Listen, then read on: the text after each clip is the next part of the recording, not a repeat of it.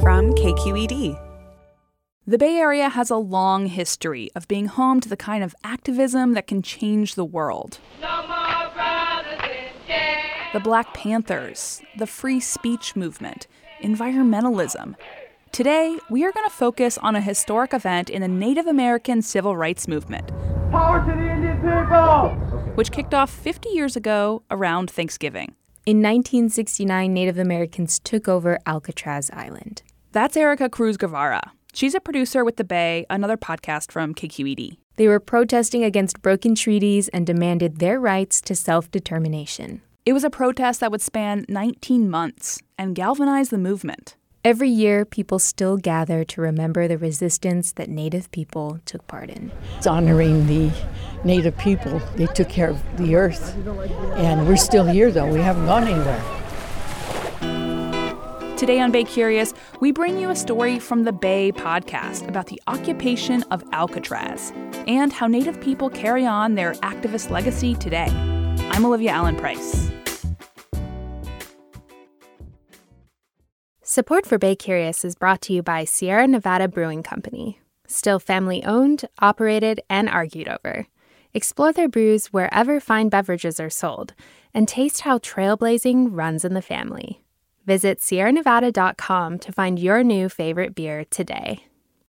Hey, KQED listeners. I'm Right Nowish podcast host, Pendarvis Harshaw, dropping a line to invite you to a summer evening of live contemporary jazz at the KQED headquarters in San Francisco. Thursday, June 20th at 7 p.m. We've got a stacked lineup of dope musicians, including vocalist Jamie Z, saxophonist Lydia Rodriguez, and harpist Destiny Muhammad. And Newsflash is the closing event for our podcast. We've had a great run, so help us celebrate the end of this chapter. Get tickets to Liner Notes Live at kqed.org/events.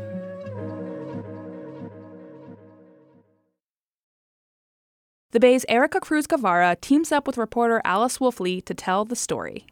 A series of celebrations and commemorations began in October on Indigenous Peoples Day, when Native folks from up and down the West Coast and as far away as Hawaii and Canada gathered for a ceremonial canoe journey around Alcatraz Island.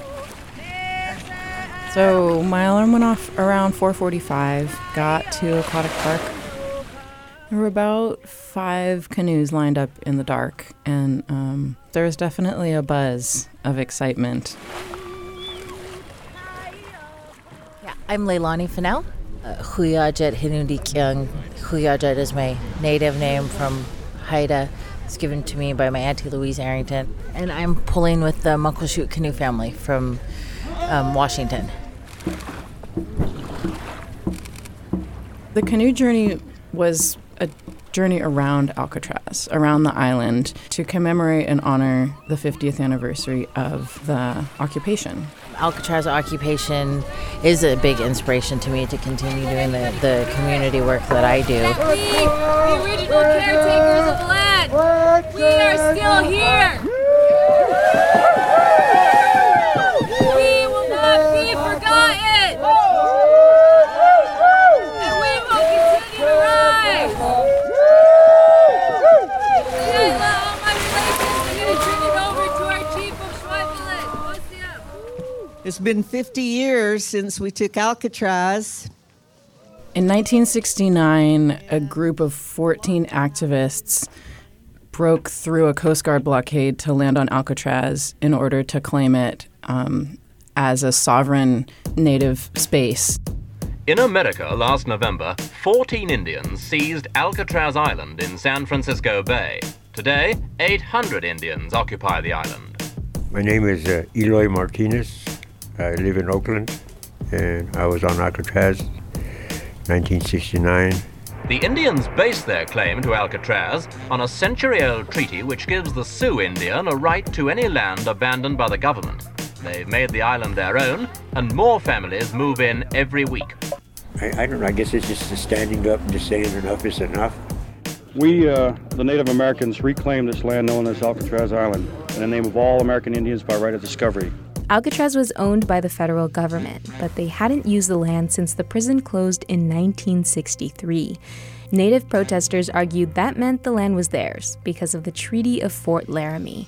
It said any land abandoned by the federal government should be returned to the natives who once occupied it. What motivated us to do this is there are Indians across North America today are taking strong stands to gain back the lands that they've lost.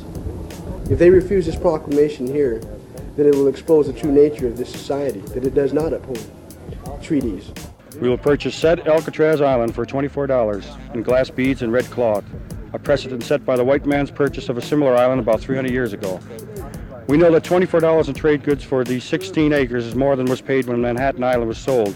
You know, it was with the adrenaline rush and just a feeling of like we're free. There were 400 protesters on the island at its peak. Supplies had to be brought in by boat, which got difficult when the Coast Guard set up a blockade. When we got out there, it was like, we figured that everybody asked, why did you do that? Why did you take it? Because it's just like a reservation, no better than a reservation. It has nothing, it's not sustainable. You can't grow anything on it. There's nothing but a rock. You got no water, you got no plumbing, no facilities, none of that. GSA and the Public Health Department made the statement one time that they were going to have to rip us off the island because of improper sanitation facilities. But if they're going to take us off the island out there for that, then I think they're going to have to improve conditions on the reservations. Protesters hoped the land would become a cultural center for Native Americans, a place to gather and strengthen their community. Since the San Francisco Indian Center burned down, there's no place for Indians to assemble and carry on our tribal life here in the white man's city. Therefore, we plan to develop on this island several Indian institutes. Well, we want a university here, we want an ecology center, we want an Indian museum, we want a Native American Studies department. We want to do something here for our own people. The white man's tried to educate us for the last 400 years, and it's been a dismal failure. So we should be allowed the opportunity to try to see what we can do for our own people. The idea was having cultural centers, but cultural centers with us don't have to be buildings and structures. We have some great storytellers. Alcatraz is nothing but a rock to many people, but it's our rock, and we can develop it and we can make things work for the Indian people. So it's more than just a rock to us. It's maybe a stepping stone to a better future. The occupation got lots of attention from the general public and celebrities like Marlon Brando and Jane Fonda. In 1970, I went to Alcatraz. That was like the beginning of the American Indian movement. But as months passed, life on the island began to change. Student protesters left to return to school. Soon, Native Americans began complaining about freelance photographers and hippies making messes and eating their food.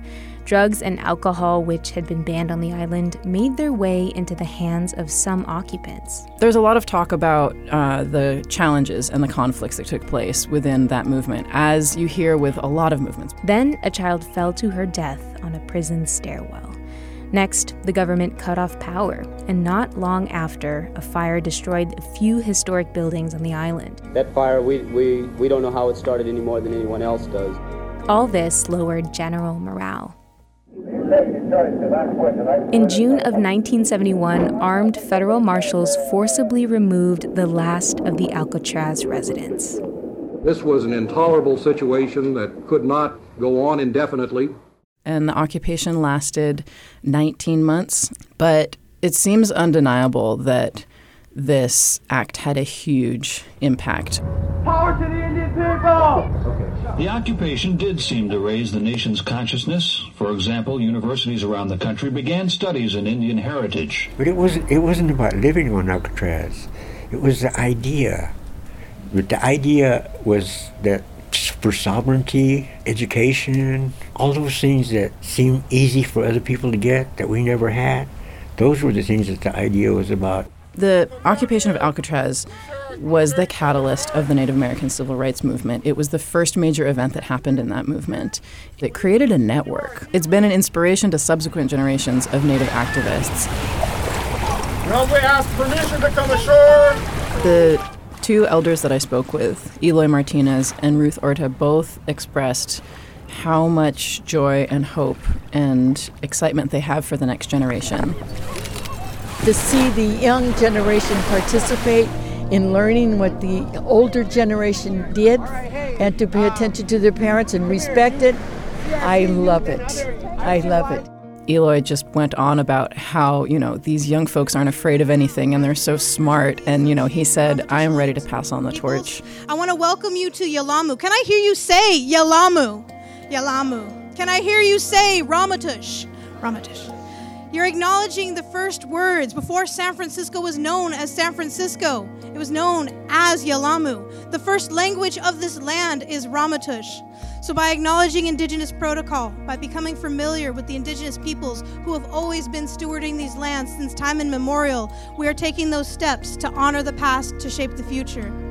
The actual anniversary of the occupation was November 20th. The events commemorating this historical event will last 19 months, as long as the occupation did.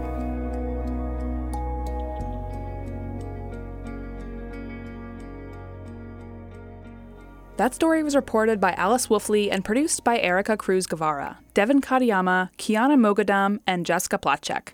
A version first aired on The Bay, a podcast that helps you make sense of what's happening in the Bay Area. New episodes drop every Monday, Wednesday, and Friday, and you should go now, right now, and subscribe. It's probably my favorite way to stay in the loop about what's happening locally.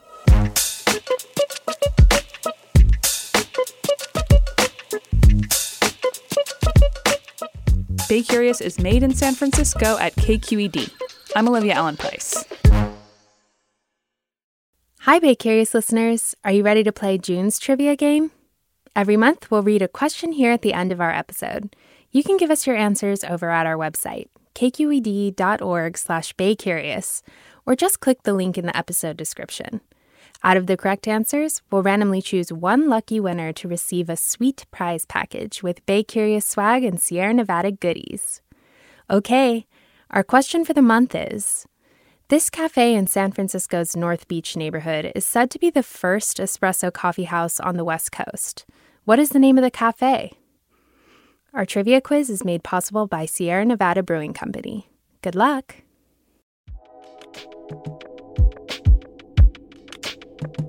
Did you ever wonder what it's like to live alone, hidden in the woods, not speaking to a single soul for 30 years?